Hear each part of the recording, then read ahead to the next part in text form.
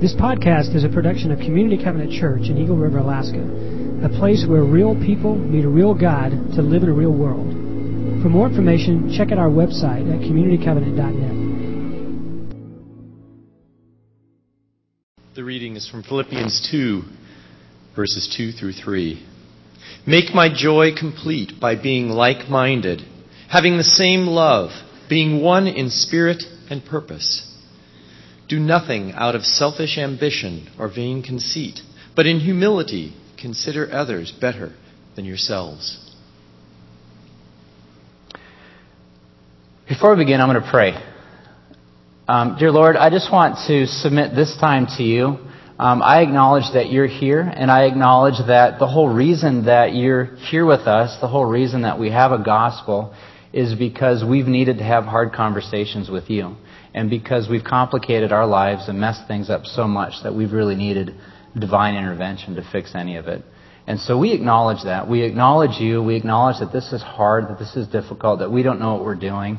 And so I ask for your help to communicate this morning.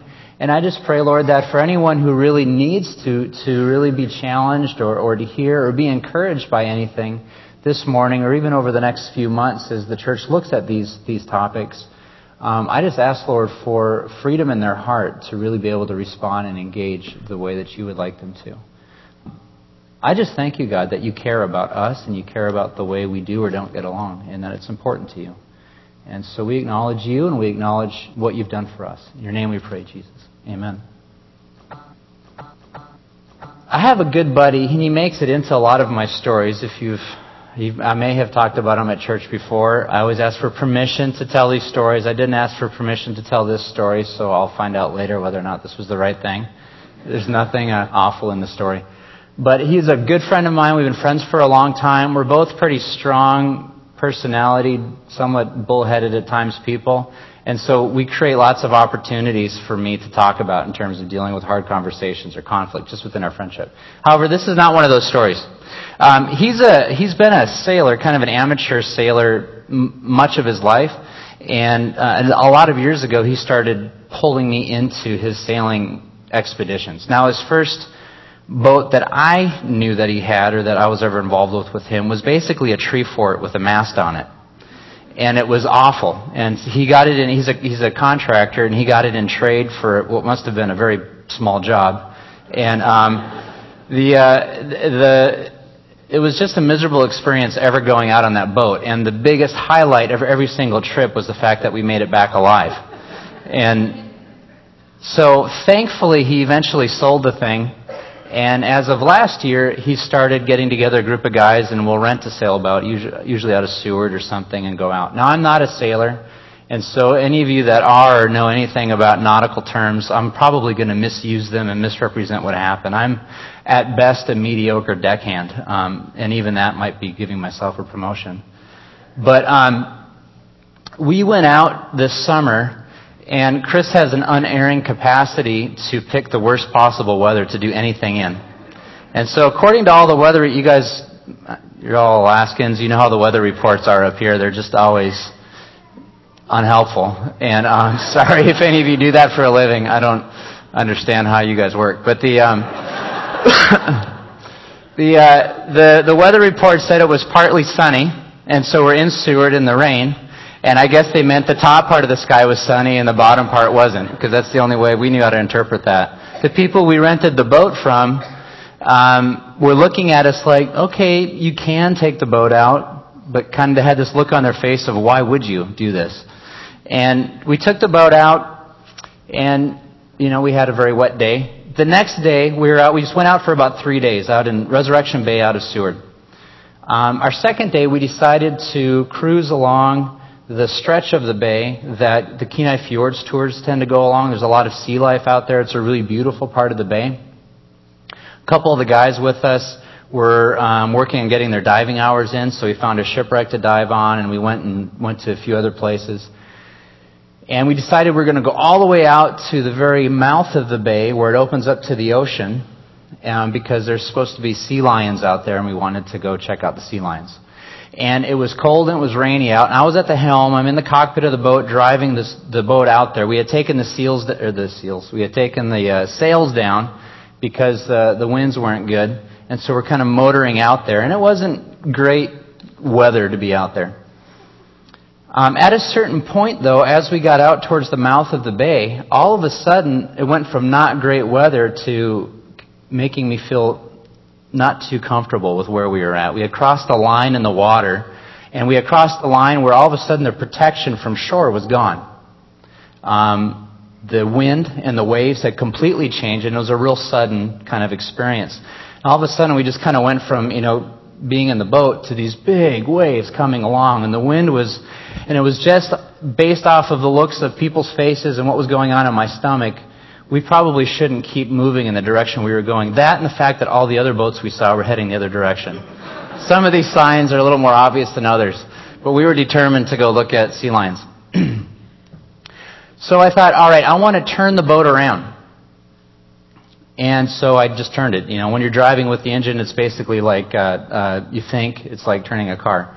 And so I started turning it, and by the way we got caught up in the wave, and the way the horizon was doing something different than my feet, and the way everything seemed to look like this is not a good thing, and the boat wasn't really as up and down as I like boats to be, I realized I don't know how to turn this boat. And this seems to be more complicated. And so all of a sudden my friend Chris also recognized I didn't know how to turn the boat. And so he came over and he took over the helm of the boat.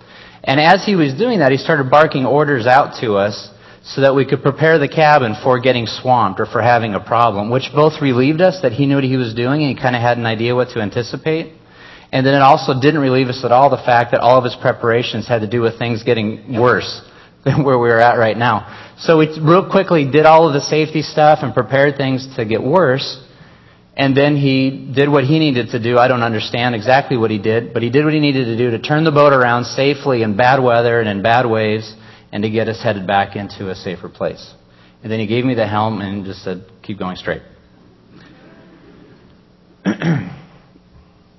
So I want to use that as a picture for hard conversations. The metaphor being the storm being when things get hard, and the boat being the conversation. This week for me has been an exhausting and I would say fatiguing week. I feel very tired right now today. This has just been a week, just a truckload full of hard conversations. Now I do this professionally for a living. I have hard conversations with people, sometimes because of conflict, sometimes because there's a lot of anxiety around a conversation that a group's trying to have, and I help them have that in a way that's productive and less anxious feeling, or there's just a lot of ambiguity or confusion or whatever. And so there was a lot of those conversations, which for some reason this week were harder than oftentimes. But then there were personally some really hard conversations that I was caught into or just marched right on into. And they took a certain toll on me, which is any of those things have a unique feel to them when you know you're about to preach on this. And you really feel like you got to get this right. Otherwise, I'm just going to feel like a giant fraud when I'm up here. And it was amazing how I was drawing blanks on what I needed to do, even though theoretically this is what I do for a living, is help people navigate these things. In the midst of it, the hardness or the difficulty of it became very, very apparent to me. The first hard conversation, and my wife said I can share this story. At the beginning of the week, my wife and I got into a fight. And it was one of those overly dramatic fights that have to do with something that seems overly trivial in its actual substance. And to try to explain what the fight was even about just makes it even more confusing. I'll tell you, it had to do with being asked to go get the baby's nail clippers. All right? So I'll let you fill in the blanks. You probably will have a clearer idea of what we were fighting about than I did, based off of that. And as we got into that fight, we both immediately did everything that we know that doesn't work to get this fight resolved. And then we were just embroiled into the middle of it. The second issue came at the end of the week. And I'm part of a state regulatory board, and I'm a relatively new member on the board. And so I'm still getting used to how the board functions and the board members themselves. There's 5 of us on the board. And we had we meet 3 or 4 times a year, and this was the morning of a 2-day meeting that we had. And so the first day on the morning, we were talking about something, trying to resolve an issue, and then all of a sudden, it was like I had crossed that line, like in the boat. And all of a sudden, the conversation felt really stormy and windy, and like there was giant waves. And I had no clue what happened. What just happened in the conversation, and it all felt directed at me. And I couldn't quite put my finger on it, and I couldn't even quite put my finger on, was this about me? It just felt that way. And to make matters worse, we broke for lunch, and I wasn't sure what was going on. Things just didn't feel good. And I follow the group down, and we go to the cafe, and I'm in line with them, or I came a little bit behind them, and I join them in line, and I hear them talking, and it sounds like they're talking about me. And I'm not sure because I didn't use my name, but it just really sounded that way. And the fact that they stopped talking when I got there gave me an uncomfortable look, and all looked away. Inside, I went back to 5th grade right there. I was like, I don't want to go home. I don't want to be here anymore. Nobody likes me. It just felt awful. And I realized I need to stay in this. I just have no idea what to do. But I better figure this out fast because I have to preach on this. I went to sit down with them. I get my lunch. There's a 4-person table and there's 1 empty seat. I sit down with them and was literally ignored the entire lunchtime. Finished fast and left. Stayed up. Couldn't sleep that night. Kind of what happened? What was going on in the conversation? So I'll come back to all of that later. Anyway, so those are two of actually a lot of other hard conversations that took place this week. This stuff is common and this stuff is really normal. We experience it all the time. And this is why I actually want to talk about it. I'm not going to talk today just about conflict. And I'm actually, when I preach or teach, I'm probably more of a teacher than a preacher. When I do this, I always like to give real practical steps and how-tos. I'm going to talk about some principles at the end of my time this morning, but I'm not going to get into a lot of real practical tools. That's why getting involved with what the church is doing with Life Together, that's for the tools. So you need to go do that to practice some of this stuff. I just kind of want to point in that direction and give some hope that this stuff works. And it works for lots of situations, and it's worth taking the time and the risk to learn. But the main thing is this is really common stuff. And in fact, for some of us, the difficulties, whether it's conflicts or just awkwardness in relationships, have become so normal that we actually don't even recognize them as something different. And our ineffective ways of relating to them have become so normal that we don't even see that it's not really working well in the big picture. And because I do work a lot kind of in the workplace or the marketplace, so to speak, I would say it's kind of a frustration or maybe a heartbreak or a grief of mine that so many Christian leaders and business people and supervisors and managers and directors believe deeply, kind of almost at a gut theological level, that this stuff doesn't really work when you're doing business. When you're trying to get real work done, these principles don't apply. You've got to do it differently. And I can say emphatically that is not true. And if you don't believe the Bible, the science behind it also backs it up. Both the science is a reflection of of scriptural truths. And you just see that basically when people live out the principles in the Bible, life works better. There's no promises that everything magically is fine and you never have problems. In fact, there will be problems and challenges. But when we follow biblical principles, and we have wisdom in what those actually mean, not just our own preferred interpretation of biblical principles, but we have wisdom behind those, we are able to walk through these situations effectively. And that to me is hopeful. And something else that's important to think about is the gospel only makes sense in mess. There would be no gospel if there wasn't a mess. Right? The Garden of Eden didn't start out with the gospel. The Garden of Eden did not need a gospel. God didn't start out as the gospel in the sense of here's the way through the mess. The gospel isn't a thing on its own. It's good news that there's a way through these situations that we've created that we can't figure out how to get through. And they all have to do with relationships. First of all, the broken relationship between us and God. Secondly, the broken relationships between us and everyone around us. And the gospel says, I see that. This is from the perspective of God. I see that, and He loves us so much that He decided to intervene Himself and to create a way through all of this with us, walking us through restoration and walking us through a place of hope. I'm going there. Okay, too many words on that slide. That was my fault. This is back in Philippians.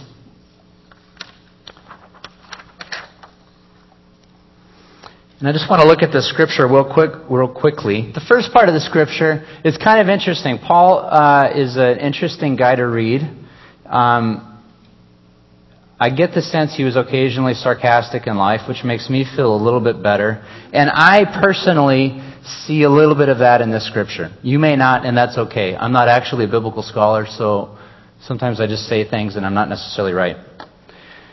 But he says, so if there's any encouragement in Christ, any comfort from His love, any participation in the Spirit, basically he says, if there's any truth, if there's any shred of value in this stuff that we say we believe at all, if there's anything to this, and he repeats it like 8 different ways, if there's anything to this at all, make my joy complete by doing nothing from selfish ambition or conceit.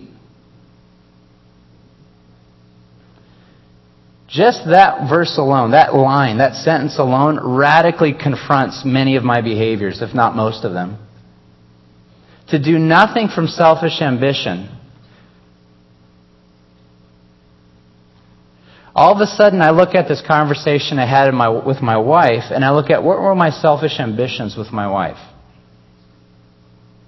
What about in this board context where I don't even know what the problem is? What were the selfish ambitions there? Were there any? How do I relate to this? How do I respond to this? Definitely with my wife, one of my selfish ambitions is that I wanted to be right and I wanted her to grovel wrongness in front of me.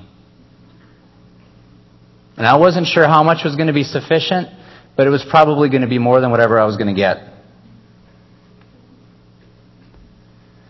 Do nothing from conceit. This is one of the trickiest ones possible, and I work a lot with both Christians and non-Christians, and I've not yet decided who's harder to work with. But one of the things that seems to be really tricky for me, and I think other fellow believers in Christ, is we really delude ourselves about how conceited we actually are. At least I do. I'll just speak for myself. I delude myself. Conceit or arrogance or pride is so slippery and it's so sneaky and it's so hidey. And I've been a Christian for such a long time. I've been so good at learning how to deceive myself about my own deceit. Or my own conceit. And so I can't even see it because I can wrap it up into this beautiful thing of self-righteousness. And I don't even see that it exists in me. My conceit towards my wife, my conceit towards these other folks on the board, and the judgments that I so quickly went to, and the way that I justified and validated those judgments, and the assumptions I was making about their character and about who they were and what they were doing and all of that. This is why this is important. He says, because having this mind of doing nothing out of selfish ambition or vain conceit, but in humility count others more significant than ourselves, looking not only to my own interests, the Bible, interestingly, and we struggle with this, doesn't actually say our interests have no value. And we struggle with this because we don't know how to manage that. But he says you can look to your own interests, but also, considering someone else more significant than me, also look to the interest of others. And this is where it gets complicated. And because of our vain conceits, I, at least, often think that the interests of others have to do with them figuring out how to be good like me, then that would be in their interest. And basically ways that aren't frustrating to me and aren't complicated to me. And I distort my perception of what their interests actually are. And then he says this is why this is important. And he points to Jesus Christ and he says, and actually in this part of the scripture, he's actually quoting a song that used to be sung back then. But he says, Jesus Christ, who though he was in the form God, did not count equality with God something to be grasped. But he emptied himself by taking the form of a servant, being born in the likeness of man, being found in human form, he humbled himself by becoming obedient even to the point of death, even death on the cross. And therefore he was exalted. So here's what he's saying. Now, in our arguments or our difficulties or our hard conversations, we believe we're right. And we believe that we're on the high ground. And we believe that we're taking the preferred motivation in all of this. Now, Jesus Christ just flat out was right. He just flat out was on that high ground. He didn't have to wrestle through what's really going on in my heart and what are my interests and how does that fit with other people's interests. That wasn't really a question. I don't know, maybe he did have to wrestle with that a little bit because the Bible does talk about him having to deal with everything we have to deal with. But somehow he managed that stuff differently than we're able to manage it. But he came from the fact of being God. He came from being able to say, you know what, I'm tired of this conversation. Shazam, you're a snail. You know? Or boom, I'm just going to flash a bunch of light and do a thunderclap and spook you real good and that'll end it. Right? And I just wonder if he was ever tempted to just say, okay, I've had enough of this. Let me just show you how this one rolls and I'm just going to do this. He never did that. And he had every right to do that. He would never even have been wrong necessarily to have done that. But because of humility, he never did that because of what happens to a relationship when you do not exercise humility. And there's something that fundamentally changes a conversation and fundamentally changes a relationship or the potential within a relationship or the potential within a conversation when we introduce humility to it through our change of heart. You guys following me on that? So let's look at how this looks a little bit. So here's some key concepts that we see in the Scripture. First of all, we see that humility is the key. This is what changes the whole situation. This is what changes the whole possibility in the story. But humility is sort of one of those vague concepts that's hard for us to grasp. What does humility look like in this situation? What does it mean for me to be humble? We don't have a very mature understanding of that within the church or just within our culture. Well, the Bible kind of, at least in the Scripture, gives a way that this can look. First of all, humility looks like finding the other person to be more significant than myself. This means, on a deep level, actually valuing the other person. Putting myself into a place where I value you. Now, I want you to think of hard conversations that our country is going through right now. Go ahead and think about political conversations. Think about culture war type conversations. Go ahead and think about that situation in your family, that situation at work that just eats you up. Now think about those people on the other side who in a dark room you can see the horns over their head. Right? The Bible says, see them, value them as more significant than you. You can just wrestle on that one for a number of years. And the Bible says do it. Don't gloss over that one. Don't brush past that one. That's a sticking point. Here's why to do that. Because Jesus Christ valued us. He did that for us. He said, you're so important, I'm so important. He's going to go through this prolonged process of changing everything about how he handles what his options were to come to earth, to kind of divest himself. Some ways of interpreting that previous scripture is he emptied himself of kind of like his godliness in the sense of his power and his obviousness of being God to deal with all the stuff we had to deal so he could say, this is possible. One way that we show value, if you're not sure, how do I value that other person when I so fundamentally disagree with them or they feel like an enemy to me? Is to take time to listen to and discover their interests. And we're not going to explore how do you do that. It's definitely a practice that you need to engage in to learn to do this. And I will say, if you can sign up for the Resolving Everyday Conflict courses, very, very helpful for learning how to do that. If you're not able to do that, there are other materials that you can get that will help you begin to work through that on your own or on your own time. I really strongly recommend that you do that because this is not something you can teach and then go do. This is something you have to go try to do, you fail at, you come back, you talk to, you think about it, you pray about it, you go and you try again. And after attempt number 52, you might get it right. But what happens is as you start working on these things, it does fundamentally change the way the conversations feel and the possible outcome. And I know that for a fact because I've experienced it time and time again. To take time to listen to and discover others' interests. So in my fight with my wife, my lovely Marta, she was on the slide for the retreat, women's retreat. She'll be out here at the next service.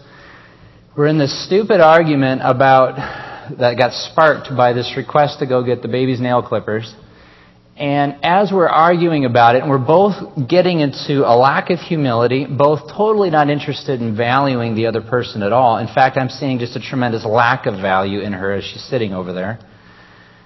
And not at wanting to acknowledge that in my own heart, but I'm recognizing that she doesn't seem to value me. I'm pretty tuned into that part of it. In the middle of it, and this whole conversation took about 45 minutes to an hour. In the middle of it, we both started realizing, okay, we're doing this totally wrong. And we both started in a clumsy, fumbly kind of ways to hit the brakes and try to figure out how do we have this conversation appropriately. We tried to turn the boat around in the storm. And we were able to do it. And what we began by doing is communicating value to each other. Saying, okay, I want to do this differently. I want to have this conversation. I no longer want to win. Now I want this relationship. I want to figure this thing out. What's really going on here? And I started to, and she started to, we started moving ourselves to a place of trying to listen to the other person better, to accept what they were saying without immediately trying to figure out how to argue against it, and try to not listen to the words as much as what are they really trying to communicate? What's really going on in their heart? This is the interest. This is the thing that really concerns them, that's really driving them. And for some of us, more than others, that's a tricky thing to do. If you're like me, I can get hung up on how well are you actually articulating this to me. And if you don't get it right, I'll argue you down. Which is not at all an interest in someone's interests. Or it doesn't mean I care or value them at all. And so trying to listen behind the words and figure out, okay, what are you really communicating to me? What's really going on at your heart? And then in that, I also have to, and this takes humility again, acknowledging what were really my own interests. Now, I have my own positions in the sense of this is what I want, and this is how you should treat me, and this is what you did, and those are my positions. But my actual interests, when we got down to it, is neither one of us felt respected by the other. And it all had to do with previous things that had happened that day. And it all of a sudden popped out around this request of the fingernail clipper. It had nothing to do with that event, even though we were focusing all the energy on that and interpreting everything around that. But both of us had done things to each other where we felt less than, and this was our chance to get it out. Once we were both able to listen to each other, and I was able to accept what she had to tell me, and I was able to communicate what was going on in me, we were able to break through. Does that make sense? Same thing happened with the board. I don't have time to tell that whole story, and it's actually still in process. But basically, I had a conversation with the chair of the board afterwards, and we sat down. We talked for about an hour, and it turned out there had been a significant misunderstanding. I'm the public member on the board. Everyone else on the board is from a certain profession. And I had said something. It was almost like a cross-cultural problem. I had communicated something which from their professional background, meant something different than what I intended. And it had tripped off all of these kind of red flags for all of them, and they all got real upset about it. And once we were able to talk, and I was able to understand their interest, they weren't being a bunch of jerks. They actually had something of value that they were trying to protect.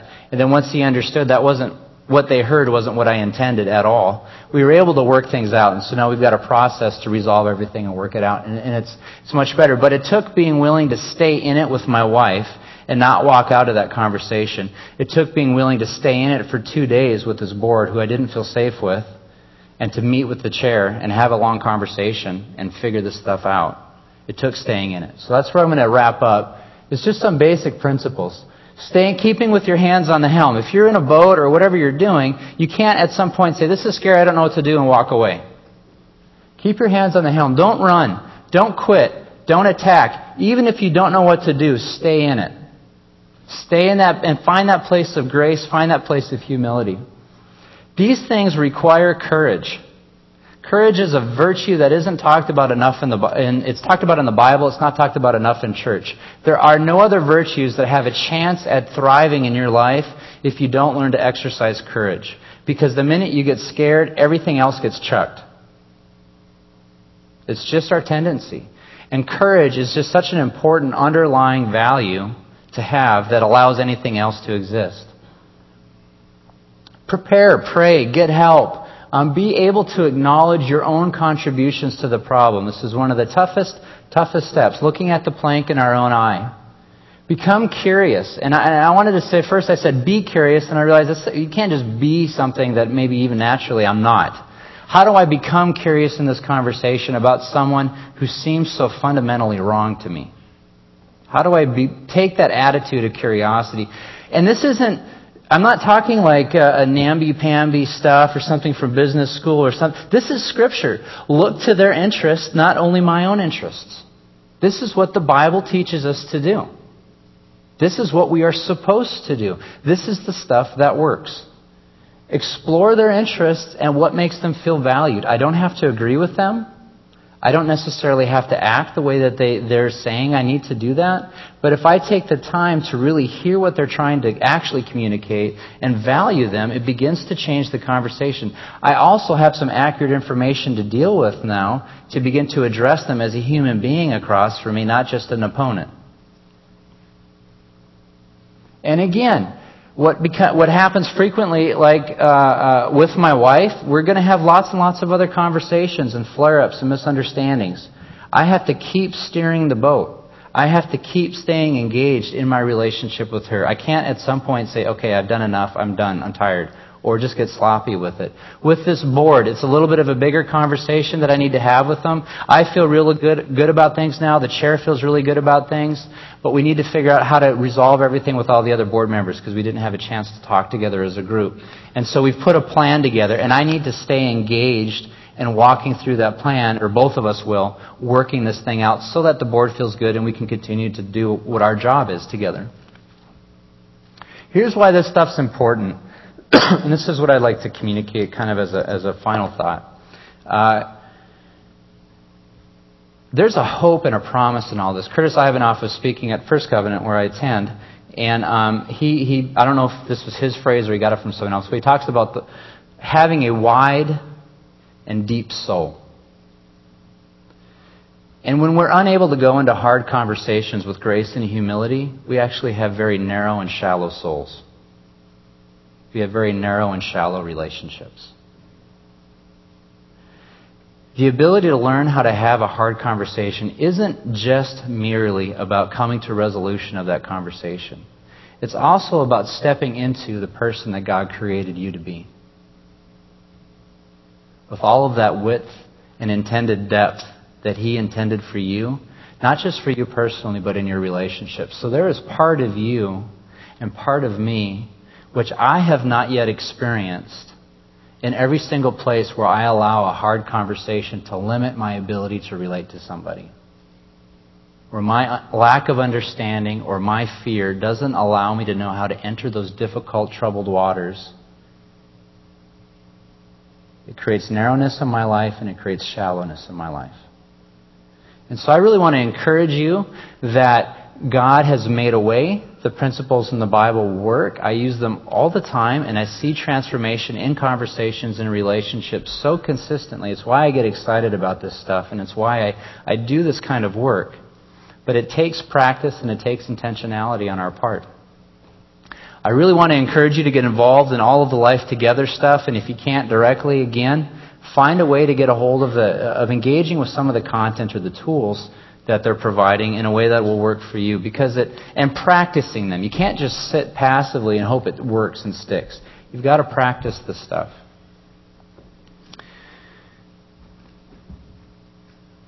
So let me pray. Dear Lord, I just thank you for the opportunity that we have to glorify you in difficulty, that we trust, Lord, that you are the Lord that enters storms and speaks peace to storms.